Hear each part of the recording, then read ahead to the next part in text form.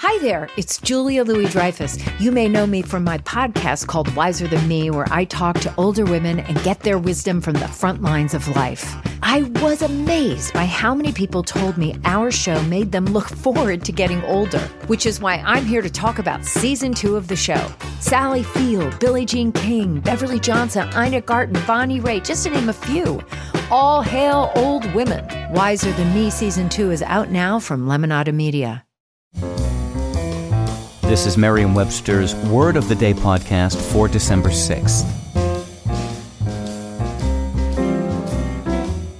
Brought to you by the new Merriam-Webster's Advanced Learners English Dictionary, designed for students and teachers of English as a second language. Learn more at learnersdictionary.com. Today's word is hibernaculum, spelled hibernaculum. Hibernaculum is a noun that means a shelter occupied during the winter by a dormant animal, as an insect or reptile. Here's the word used in a sentence from an article by Marianne Thomas in the Pittsburgh Tribune Review.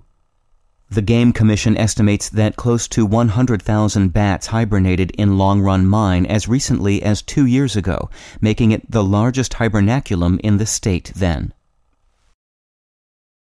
If you're afraid of snakes or bats, you probably won't enjoy thinking about a hibernaculum, where hundreds, even thousands of these creatures might be passing the wintry months.